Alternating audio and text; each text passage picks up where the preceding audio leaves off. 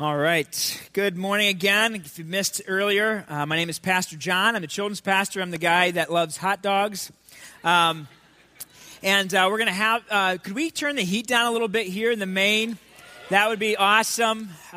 Just trying to read the crowd. Everybody's doing this, and it happens a lot when I walk out on stages. But I think today it's because it's hot in the room. So if we could do that, that'd be awesome. If someone could get someone who knows what they're doing, or else I can walk back there and do it. But that would probably be a little distracting. But we're going to keep talking today. Jim has been taking us through this series called Advantage Us, and we've been talking about the Holy Spirit. And I get to wrap things up today talking about a different angle of the Holy Spirit. We've learned about the power that He offers to us, the dynamic leading and prompting that He gives us to act on His behalf, to act righteously in this world.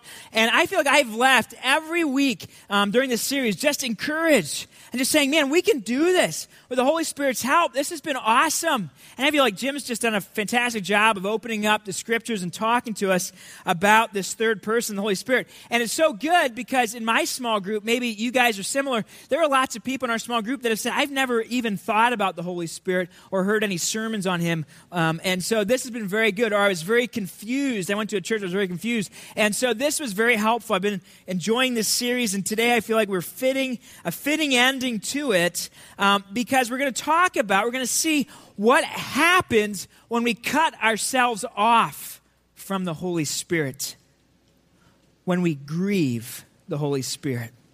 And that's where we're going to go today, because anytime that we choose less than what God designs for us, it breaks His heart. When we choose less than what God designed for us, it breaks God's heart. I love my family. God loves us. We're His family. And I love my kids. And that's why it bothers me when I see my kids doing stuff to hurt each other. I mean, that's like the worst, right? When they do things to hurt each other, I'm like, I love them both.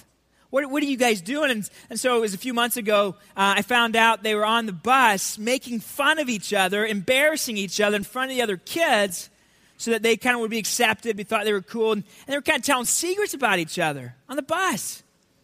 So I sat them down and said, guys, what are you doing? You are family. You are brothers and sisters. And I looked at my boys. I said something like this. I said, you see this girl over here? She's your sister. Okay? I don't care how many teams you play on. She is your number one teammate. You will always defend her. You will always protect her. You will always have her back. Do you get that? Yes, Dad, we get that. She's more important than any teammate or friend you'll ever have. Yes, Dad, we get that. And I said to Allie, I said, you see these boys over here? These are your brothers. Until a best friend puts a ring on your finger, they are the most important best friends you will ever have. They're more important than any best friend you will ever have. You will always defend them. They come before any friend. Do you understand that? They are your brothers. They are your family. Yes, Dad, I get that. And so I understand as a father what it's like to see my kids do things that I know are going to hurt themselves or see them hurt each other. That breaks my heart. That grieves my heart as a dad. I learned that from my dad. He would. I remember this one time. It's the only time I can remember as a teenager where my dad put his hands on me. But I was out with my sister and some friends from youth group. We went out to McDonald's after a church service, and I came home early, and we went there together. My sister and I did, and I came home with a friend. And my dad said, "Where's your sister?" I said, "Well, I wanted to come home early. I wanted to watch, maybe it was football was on, or I don't know what it was. I wanted to come home early." And he got up out of that couch. He picked me up against the wall. He said, "When I think you are with your sister, you are with your sister. Do you understand?" I understand. Now I understand. Now that I'm a dad, I understand what it's like.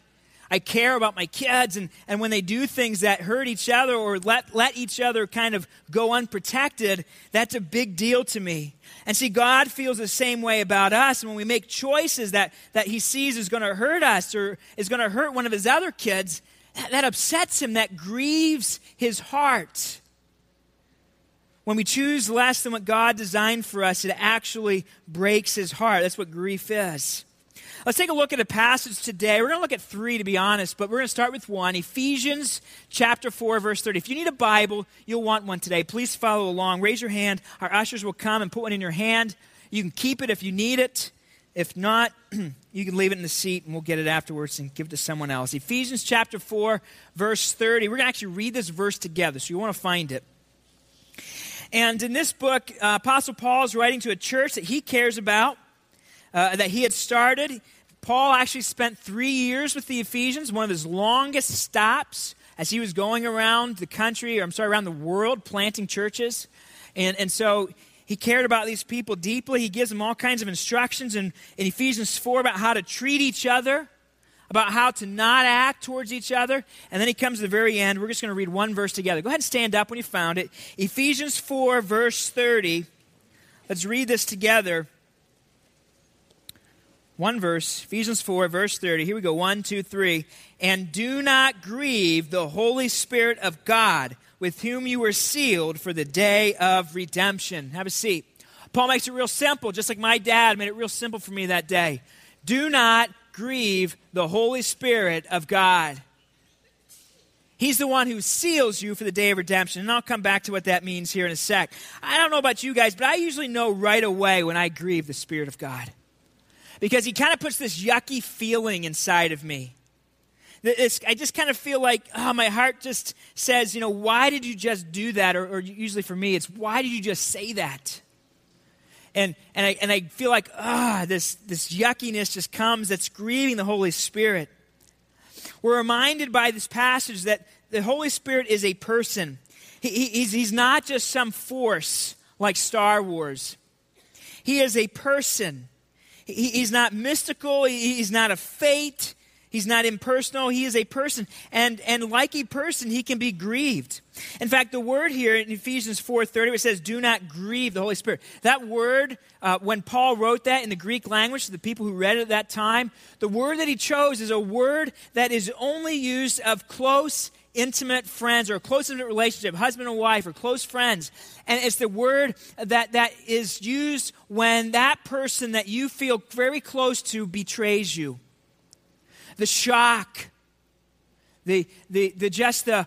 oh my goodness, I can't believe this is happening. The sorrow that comes, the devastation, the hurt, the wound. That's the picture that Paul says what we can do to the Holy Spirit. We grieve him when we betray him, when we sin after we're one of his kids. It just shocks him. It devastates him. When we would go back to living the life that we had left behind. That's the point. The American Dictionary describes grieving as or defines it this way: to distress mentally, to cause, to feel sorrow.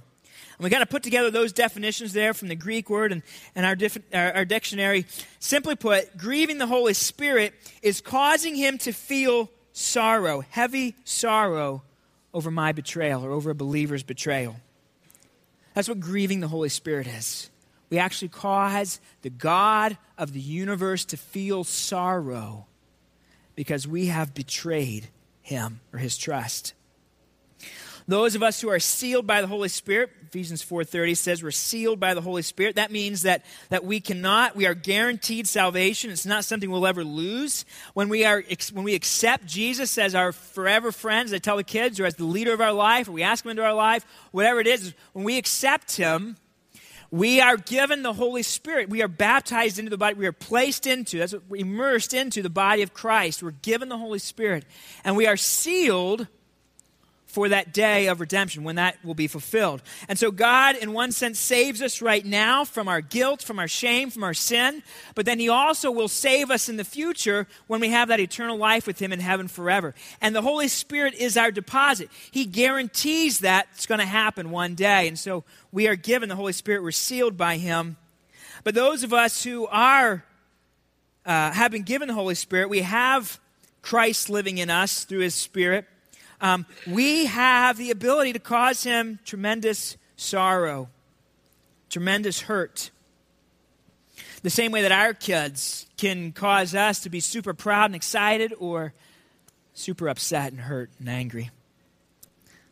God is saddened when we make hurtful, unwise choices. It's painful for him. It's not just like this in Ephesians, though. We actually have a kind of a history of Scripture. In fact, in Genesis 6, the very first book of the Bible, is the first time that God is described as grieved. Genesis 6:7, after God has just made the world and his children that he loves, his creation, it says in verse 7 of chapter 6, the earth was filled with sin.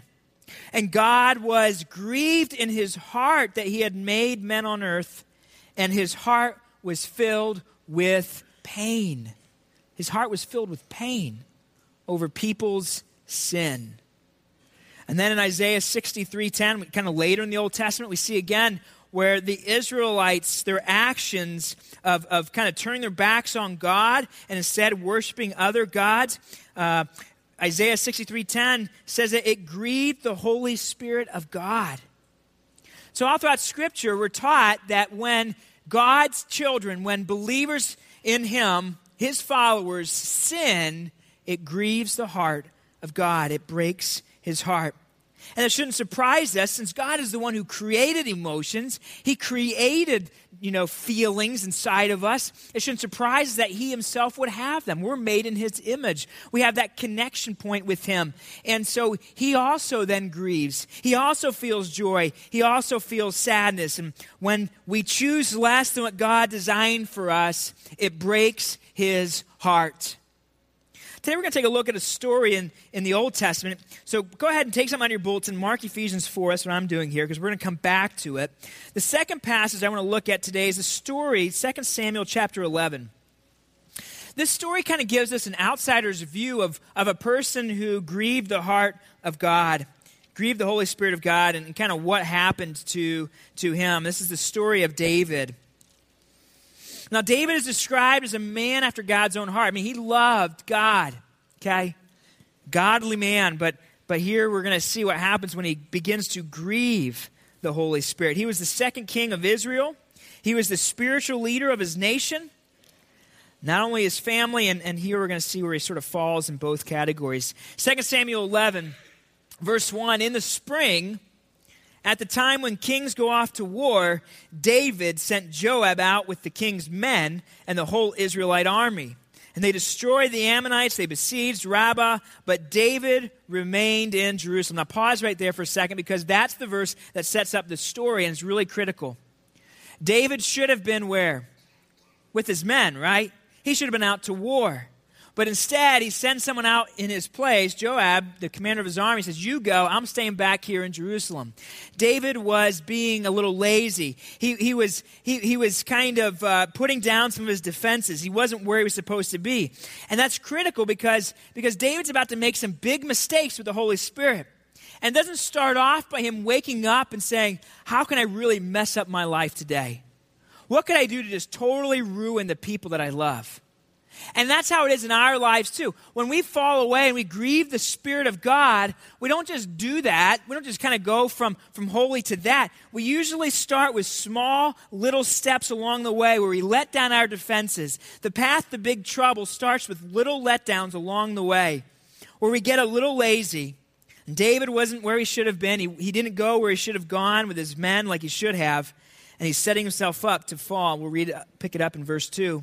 One evening, David got up from his bed. He walked around the roof of the palace. And from the roof, he saw a woman bathing.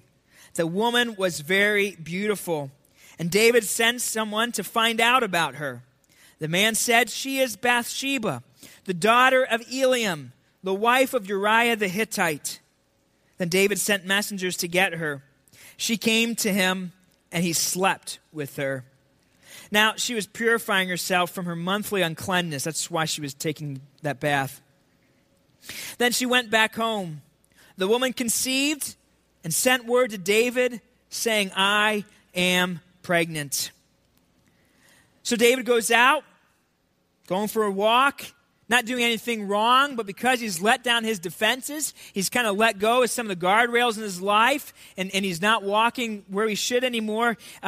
He gets lazy, and now he has an opportunity. He sees a woman bathing, and instead of being a man of honor and turning away, he continues to look to the point where he says, hey, go find out who that woman is. And the guy comes and tells him, he says, I don't care, bring her over here. And he commits adultery. And then it gets further complicated by her getting pregnant. You can see the path that he goes down, and you have to believe the Holy Spirit all along the way was screaming, David, what are you doing, man? You should be out with your guys. You should be out to work. What are you doing? And then he's going for a walk. David, why are you looking back? Go this way, man. Protect your honor. Protect your integrity. Guard your wife. What are you doing? And then he continues to go down that path, and David, the Holy Spirit's just screaming, stop, man. This is going to ruin it. What are you doing? And David just continues to blast through everything the Holy Spirit says, and to the point where he can't even hear him anymore. And maybe that happens to you as well. You find yourself considering something, you know is wrong, but you feel like, well, I just got to make ends meet, or I just got to get past this, or I just want to be accepted, or I feel like I'm trapped and I got to get out of this. Whatever it is, we find ourselves in our minds going down a certain way, and the Holy Spirit begins to speak to us.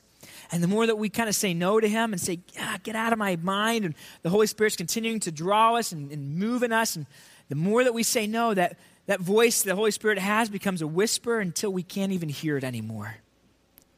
We've totally shut him out of our lives. And that's what happened to David. We'll see here in a bit. And not only does David just keep ignoring the Holy Spirit, but he's ignoring his man as well. He sends, in verse 3, he sent someone to find out about her. When that man said, hey, she's Bathsheba. She's the daughter of Eliam. In other words, David, you know Eliam.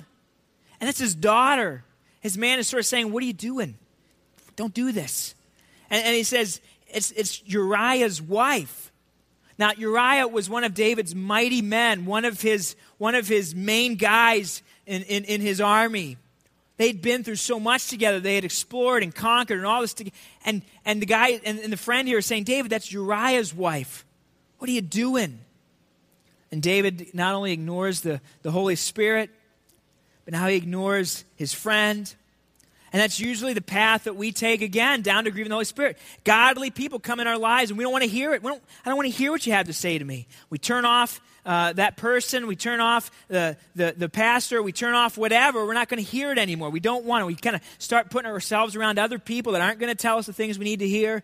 And that is a path to destruction. That's a path to grieving the Holy Spirit, and that's where David was going down that path. We can grieve the Holy Spirit in a few basic ways. I want to give you guys a couple. I was thinking as I was studying these passages this week. First of all, we grieve the Holy Spirit when we fall back into old sinful patterns. When we go back to who we were before we knew Christ, or maybe we've grown some, and we've matured in our faith, and then we go take steps backwards, that grieves the Holy Spirit.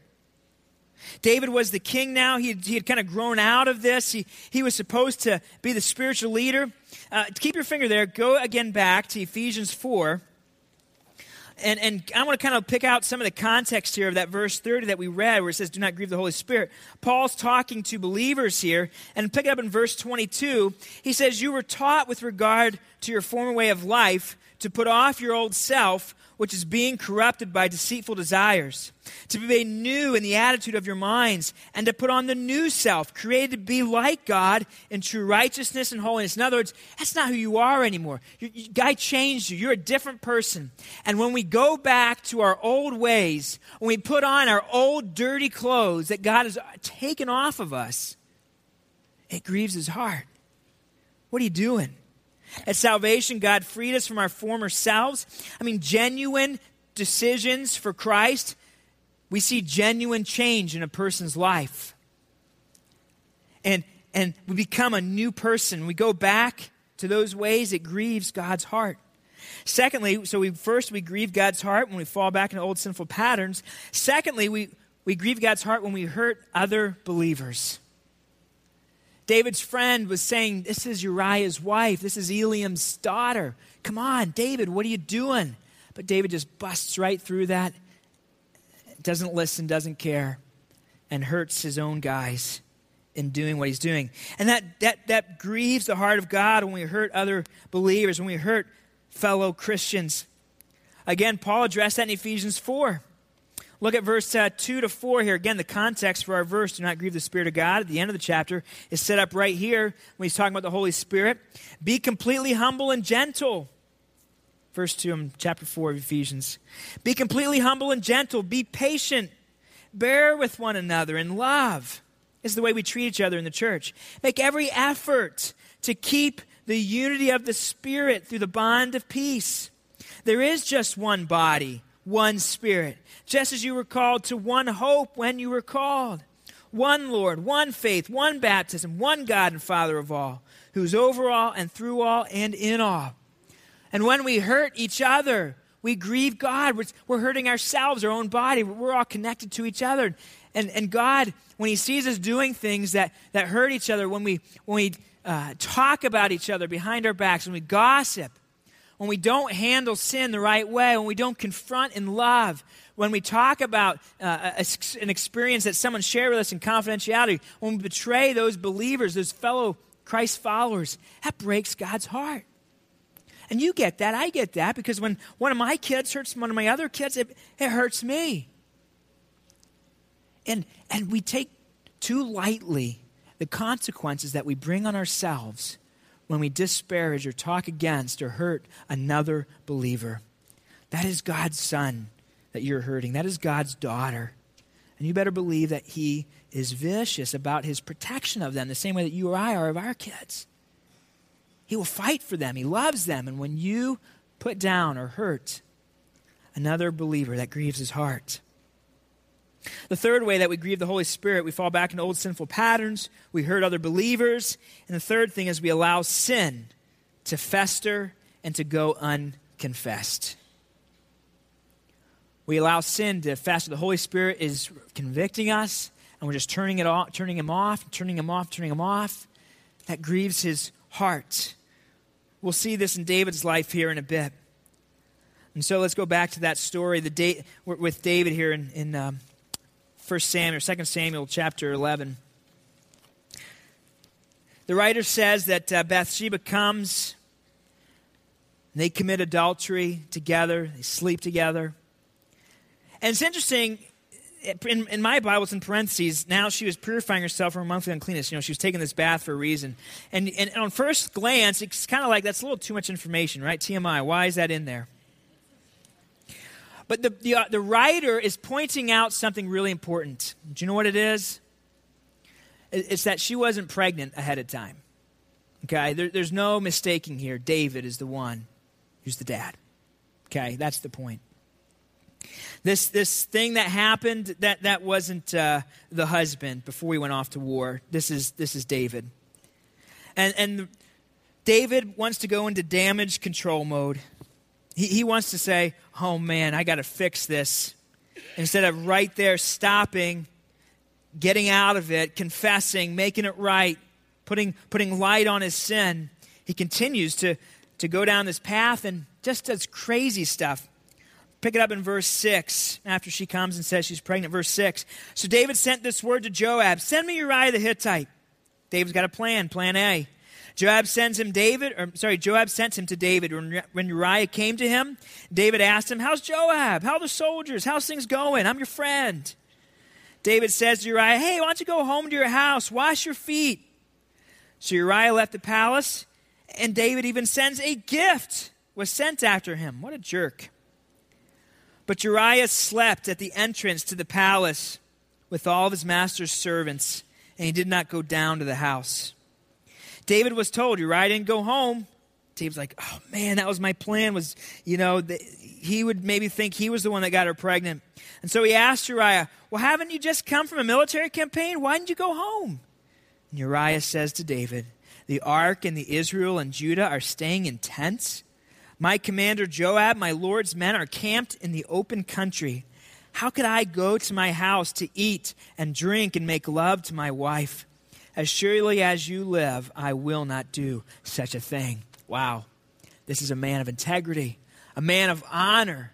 And him saying those things sort of just twists that knife that David's feeling in his heart. But David still doesn't say, you know what, you are much more honorable than I am. I need to confess. He doesn't do that still. Plan B. Plan B, plan A is not working. David says to him, verse 12, well, stay here one more day. Tomorrow I'll send you back. So Uriah remained in Jerusalem that day and the next. At David's invitation, he ate and he drank with him, and David made him drunk. This is God's man, the spiritual leader of his country, getting someone else drunk. What's he doing? He's crazy. And that's what happens when we have unconfessed sin in our lives. We just make it worse and begin to do stuff that is just crazy. And I have seen woman after woman or man after man who is a believer in Jesus but will not deal with sin in their life and wants to hold on to sin. And you know what? Here's one of the biggest lies out there. We think that we can control sin. We think that we can just kind of keep it a small part, and because we don't want to get rid of it, and it's just going to be okay. No one will ever know. It won't be a big deal. It doesn't affect everything else. And I'm telling you, it does. And David begins to do crazy stuff because he has unconfessed sin in his life. And he's going down this path, and he's grieving the Holy Spirit. And so he gets Uriah drunk, tells him to go home, but in the evening, Uriah went out to sleep on his mat among his servants. His master's servants, he did not go home. So plan B doesn't work. So David goes to plan C. In the morning, David wrote a letter to Joab, and he sent it with Uriah. Makes me mad. In it, he wrote, put Uriah out in front where the fighting is fiercest. Then withdraw from him so he will be struck down and die. And David, knowing that Uriah is a man of honor, knows he's not going to read the letter. It wasn't for him. And he carries his own death certificate back to the commander, Joab, who goes along with it and has one of their best men killed in the battle. Verse 17, when the men of the city came out and fought against Joab, some of the men in David's army fell. Moreover, Uriah the Hittite died. David grieves God's heart. He's making crazy choices. He's getting himself dig deeper and deeper into this situation, into this mess. And God is saying, my son, what are you doing? This is not the life I intended for you. This is not what I called you out of. This is not where I wanted you to be. I had bigger plans. I had bigger dreams. I had so much that you could do for me. I wanted to bless you so much. What are you doing? And David thinks this is all done. Verse 26, when Uriah's wife heard that her husband was dead, she mourned for him. And after the time of mourning was over, David had her brought into his house. She became his wife, and she bore him a son. It's all done. Got rid of the husband, now she's my wife. This is my son. It looks fine. It's all good. It's okay. And David thinks he's taking care of stuff. He had made a mistake, but now he had fixed it. No more husband. We have a son. That's a blessing from God. God is pleased with me now. He'll forget what happened, and we'll move on. But the last sentence of the chapter tells us the story is not over. At the end of verse 27, it says, but the thing that David had done displeased the Lord. Displeased the Lord.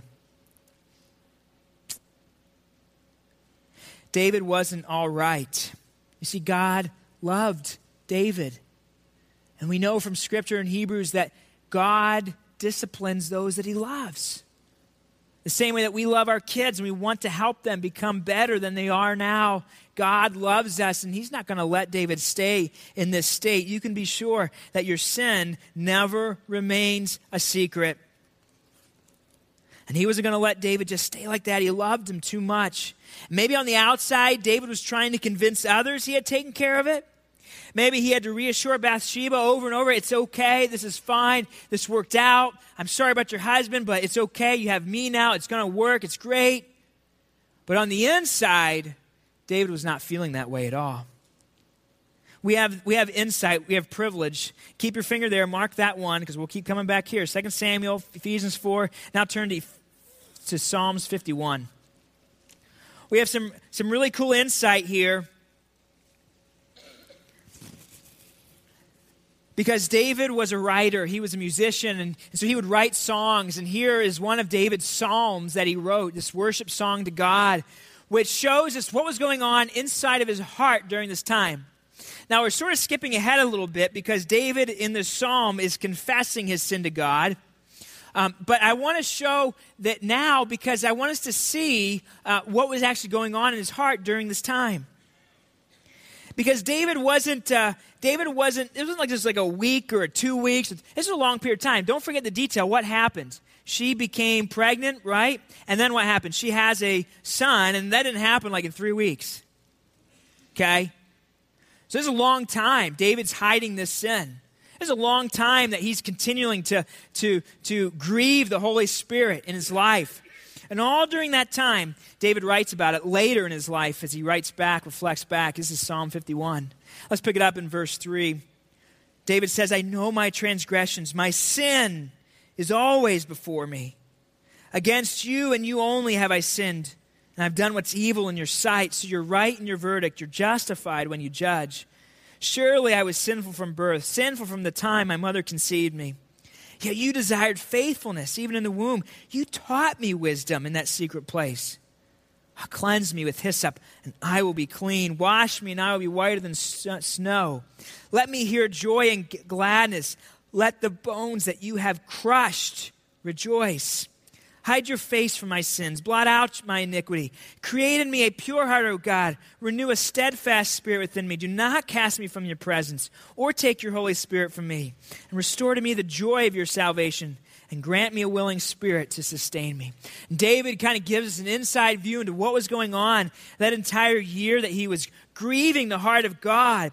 While he tried to convince others on the outside that he was okay, he was dying on the inside. And when we grieve the Holy Spirit, guess what? Our own hearts grieve too.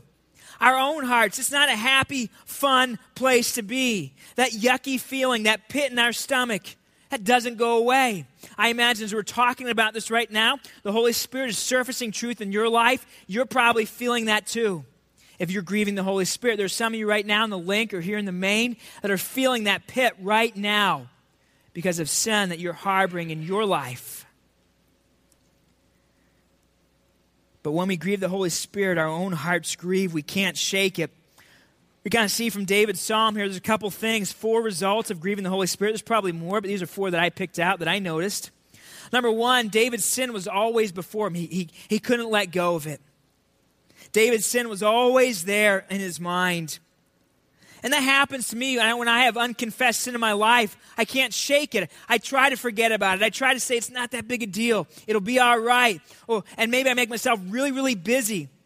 But then when I'm quiet, when I'm lying in bed, when I'm trying to open my Bible, when I'm sitting and I'm quiet, it's right there. It's right there. Isn't that your experience? It's right there. And you can't shake that feeling. You can't shake that conviction the Holy Spirit has put on you. Second, David, his sin caused a wall between him and God. When we sin against others, it's always against God as well. It grieves God's Spirit. And when we grieve his Spirit, we don't feel close to him. There's this disconnect. David describes it over and over in this passage where he was disconnected from God. Against you and you only have I sinned. And this he was away from him. And you kind of keep reading. He talks about tears on his couch. He describes just how awful this year was, where he was far from God. Don't cast me from your presence. Don't take your Holy Spirit from me. He was so disconnected from God. He was scared that God would take the Holy Spirit from him. Maybe you've been there too. When we grieve the Holy Spirit, there's this wall between us and God. Number 3, he didn't feel clean. He didn't have that forgiveness or that freedom that Christ offers to us. He was walking around and just feeling dirty and crummy. He says, cleanse me. Now I'll be clean, because that whole year he wasn't feeling cleansed. That guilt was just on him. He didn't have that freedom, that forgiveness. Number 4, he lost his joy in his life. He says, return to me, restore to me the joy of salvation. He hadn't lost his salvation. We can't do that. Remember, we're sealed by the Holy Spirit. But he lost the joy of salvation. There was no freedom. He was just dead. Sometimes I sit and I'll have a chance to sit in the front and I'll watch people during a worship service, or I'll see people's lives and I'll see God do incredible things, and just they're dead on their face, and I wonder what's going on behind their hearts, that they don't even get it. They're not even alive to the Spirit and what He's doing right now. They don't even get it. And for many people, it's because they're grieving the Holy Spirit. They're grieving the Holy Spirit. And so they've lost their joy in the Lord. They've lost that sense of forgiveness and freedom, that freedom that comes from putting your head on your pillow at night with a clean conscience. They've lost that connection with God, and there's a wall there, and their sin is always there right inside of them. It's a horrible place to be. It's a horrible place when we grieve the Spirit of God. I know, because I've been there. But in the next chapter, in 2 Samuel, let's go back and see what happens. In 2 Samuel chapter 12, David is confronted. God sends the prophet Nathan. David had tuned out the Holy Spirit so much that God had to speak to him through another person. He couldn't even hear the Holy Spirit. Maybe as we've been going through this series, Advantage Us, you've been thinking, I don't hear the Holy Spirit. He doesn't prompt me like that. And maybe it's because you've been grieving Him over and over. You've just totally shut out His voice, and you can't even hear it anymore. And so God sends Nathan, this prophet, to David. And Nathan tells him a story. Nathan tells him a story about someone who had everything. And then he stole from this poor man who only had a little. And David, of course, who is that guy? He should pay. He should be killed. And Nathan looks at him and says, you are that man, David. You are the one. You're the one who had everything that God had given you. And you're the one who took from someone else who only had a little. But it's interesting, even then, while God is calling David on his sin, He's not just venting and saying, how could you do this, David? How could you do this to me? It has nothing to do with God. No, he reminds David of his love for him. Look at it. Verse 7, Nathan said to David, you are the man. This is what the Lord, the God of Israel, says. I anointed you king over Israel. I delivered you from the hands of Saul.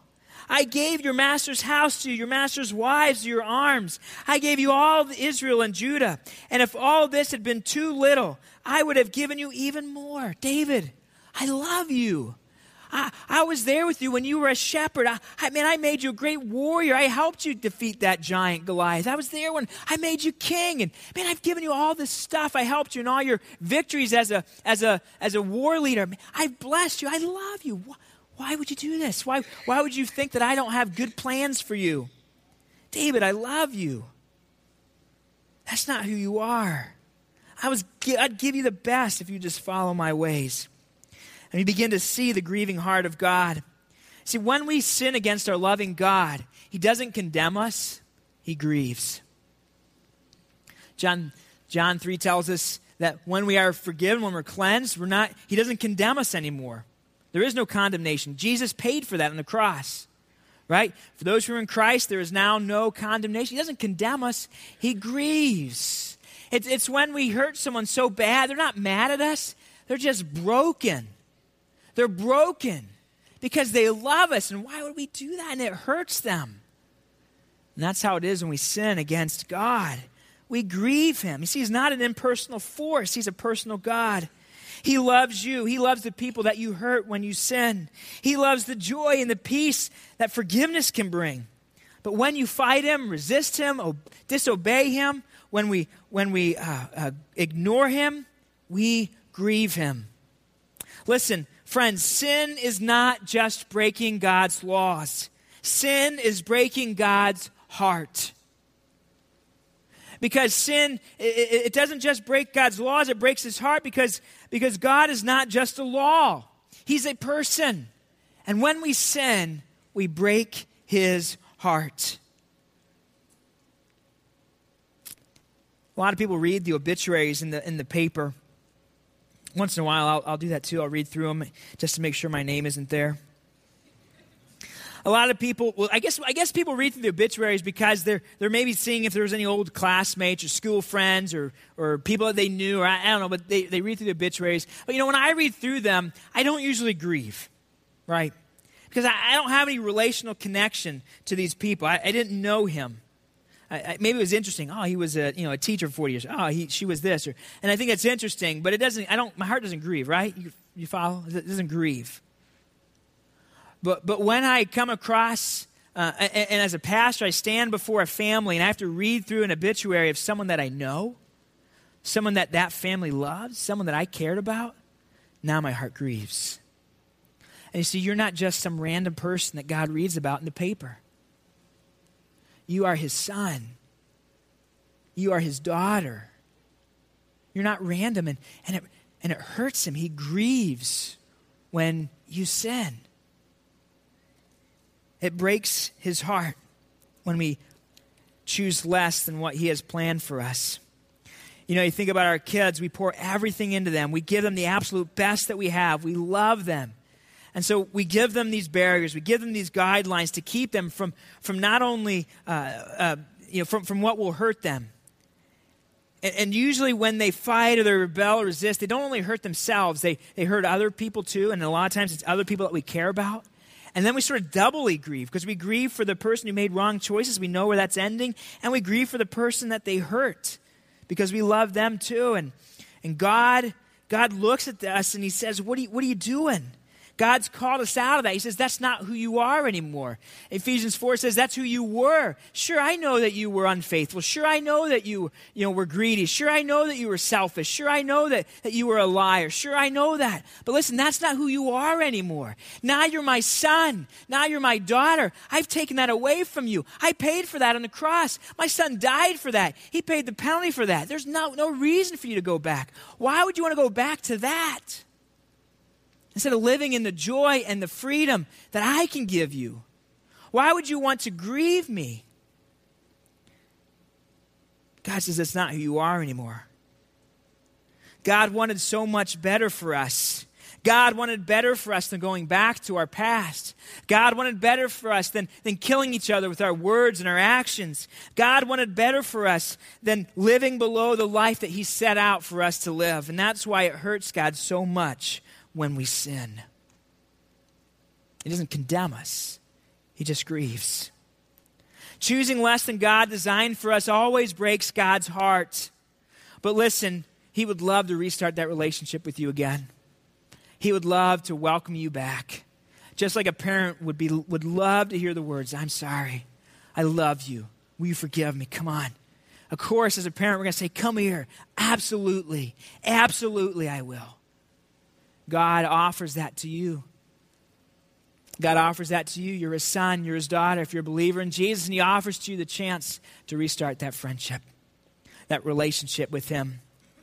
Let me give 3 applications that I thought of this week as I was preparing this message. 3 things I want you to think about and kind of stir, maybe write these down. Here's the first, something like this. Where, like David, have you let yourself get lazy? Where have you opened up yourself to major grieving? Where have you kind of put down some defenses so that you're on that path potentially towards really blowing it in your life? Maybe for you, it's something like you stopped reading your Bible regularly. It had been a good habit. You were in Fight Club or you were doing it on a regular basis and now you're not. And we learned last week, right? How can we hear the Spirit's voice if we don't know his book? If we're not in there constantly, so maybe you've just gotten lazy with your spiritual discipline of reading your Bible. Or maybe you're skipping church more frequently, more things are coming up, or you're planning things instead of being, and it's just you're kind of maybe lost some priorities there, and more than you used to, you're skipping, or maybe you've stopped meeting with your accountability partner, or maybe you haven't shared your faith in a while, or you know that God wanted to work in an area in your life, and you're having a lot of victory, but now you've kind of gone back to who you used to be, and you've given up. You've stopped trying or fighting. Or maybe you stopped serving, you were taking a little break, but that break's now turned into a really long time. These things that I'm talking about are all guardrails that we put into our lives to protect us. We all know what a guardrail is, right? A guardrail keeps us from falling off the cliff when we crash. You see, we're going to be tempted. We're going to mess up. We're going to fall sometimes as believers. Galatians 5 says that your old flesh, your old self, will battle with the Holy Spirit until you go to heaven. Okay, that's part of life. And what we do then is we put guardrails in our lives to protect us so that when we fall, we don't totally fall off the cliff, right? That's what accountability is. That's what relationships are. That's why we do the things that we do. That's why we spend time in God's Word. Oh, I already read that. Well, I got to read it again because I'm going to mess up today if I don't.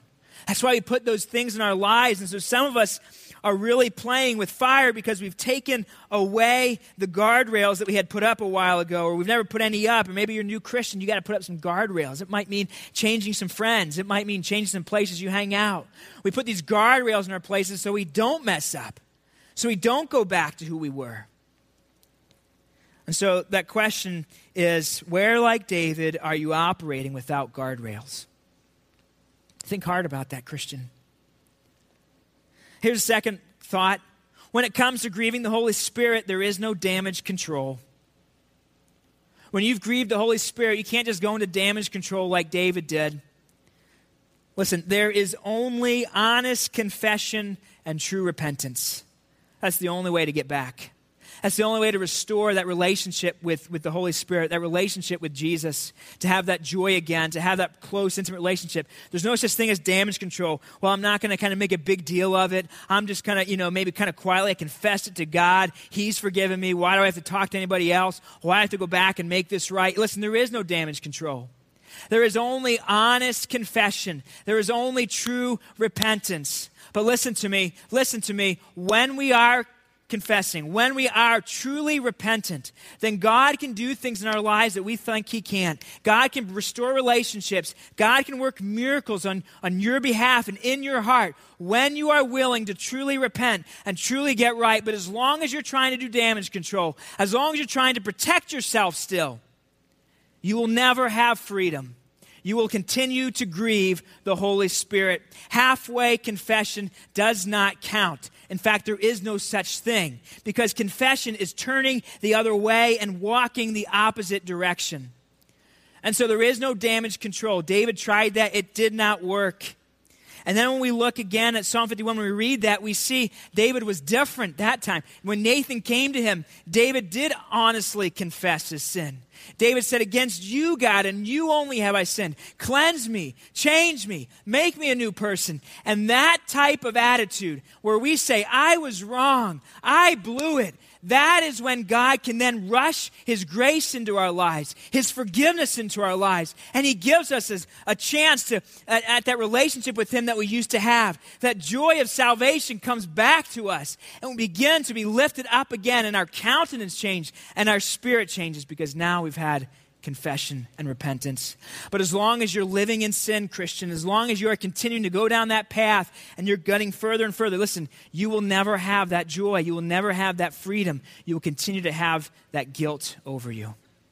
And I want to tell you something. If you have confessed, if you have made things right, Satan will then come and he will try to put guilt on you. And listen, the Holy Spirit, He convicts us. He never makes us feel guilty. He puts conviction on us. That's different. Satan comes then later and tries to keep guilt on us for things that we've made right, for things that are in our past, but that we've made right with God. And listen, that is always from Satan. You just tell him, "Get out of here." That is not from the Holy Spirit. But once you've made it right, once you've honestly confessed and you've honestly made things right in your heart and your life, then you can have forgiveness. And like a loving Father, He welcomes you back with open arms. The third thing that I want you to walk away with, one, you need to think really hard. Where are you operating without guardrails? Two, you need to know there's no damage control. There's only honest confession. There's only repentance. That's the only thing that will lead to regaining that relationship with the Spirit. Here's the third thing. It will always be better now than later. It will always be better for you if you make it right now rather than later. Do you know what I mean? It's going to get worse, right? the consequences that we pile up on ourselves by continuing to sin. David, he had so many chances to stop along the way, but he kept going down that path. And if you take time this afternoon to read 2 Samuel 12 and on, the rest of the chapter, David's life was a mess because of this, what happened right here. I mean, he had forgiveness from God. God restored the joy of his salvation, but the consequences just kind of kept coming up. And I'm telling you, the farther you go down that path of sin, the harder your life is going to be to try to get back together. It is always better to confess right now rather than later. Don't be fooled into thinking that you have sin under control. No, sin controls you. You can't just have a little bit. No, it will take over your life. It probably already has and you just don't know it. Sin always controls you. And you will always go further than you thought you were going to go. He'll always take you in deeper than you thought you were going to go. It will always, always, always control you. It is much better to get it right now than to wait till later. Listen, these stories are for our warning. Let's take them that way today. For 5 weeks, we've been hearing these messages on the Holy Spirit. How great he is, how much he wants to empower us. So why would we want to grieve him? Why would we not want his freedom, his forgiveness, his power over our lives? Why would we hold on to sin instead of what God offers to us? Lord Jesus, we come to you now and we pray. In these rooms, Holy Spirit, I believe that you are at work. And God, I believe in our church, Lord, there are people that are grieving you. Holy Spirit, I know because in my own life, I know that I've done that. I'm certainly not above it. And God, as a pastor who loves our church and loves the people in our church, God, my heart wants them to find that joy, that forgiveness, that freedom again. And so, Lord, I pray that you would move in these moments, move in these minutes. Holy Spirit, I pray that you would convict again. And Lord, use me as a Nathan, Lord, to say, you are that man, you are that woman who is grieving the Spirit of God. And God, I pray that you would be at work, and those that are sensing your conviction, your Spirit, I pray that today they would not stuff it down as they have. I pray, God, that they would not continue to believe the lie that things are okay, it's not a big deal. God, I pray that you would come and work and move and convict and give freedom, so that even if I have to get up in front of the church, even if I got to go confess, even if I got to make stuff right, Lord, that is better. God, we don't want you to send a Nathan to our home. We don't want you to send Nathan to our work because we're going to hold on to it. Holy Spirit, I pray that you would move right now in this place. In Jesus' name I pray. Amen. And as we close today, as I prayed, this is a chance for you here in the main, for you in the link, to make things right. To take that first step towards repentance, towards true confession, to letting go of whatever it is you're holding on to that you think is more important than God, and it's not. God offers to you forgiveness and grace, and I pray that today you will take it.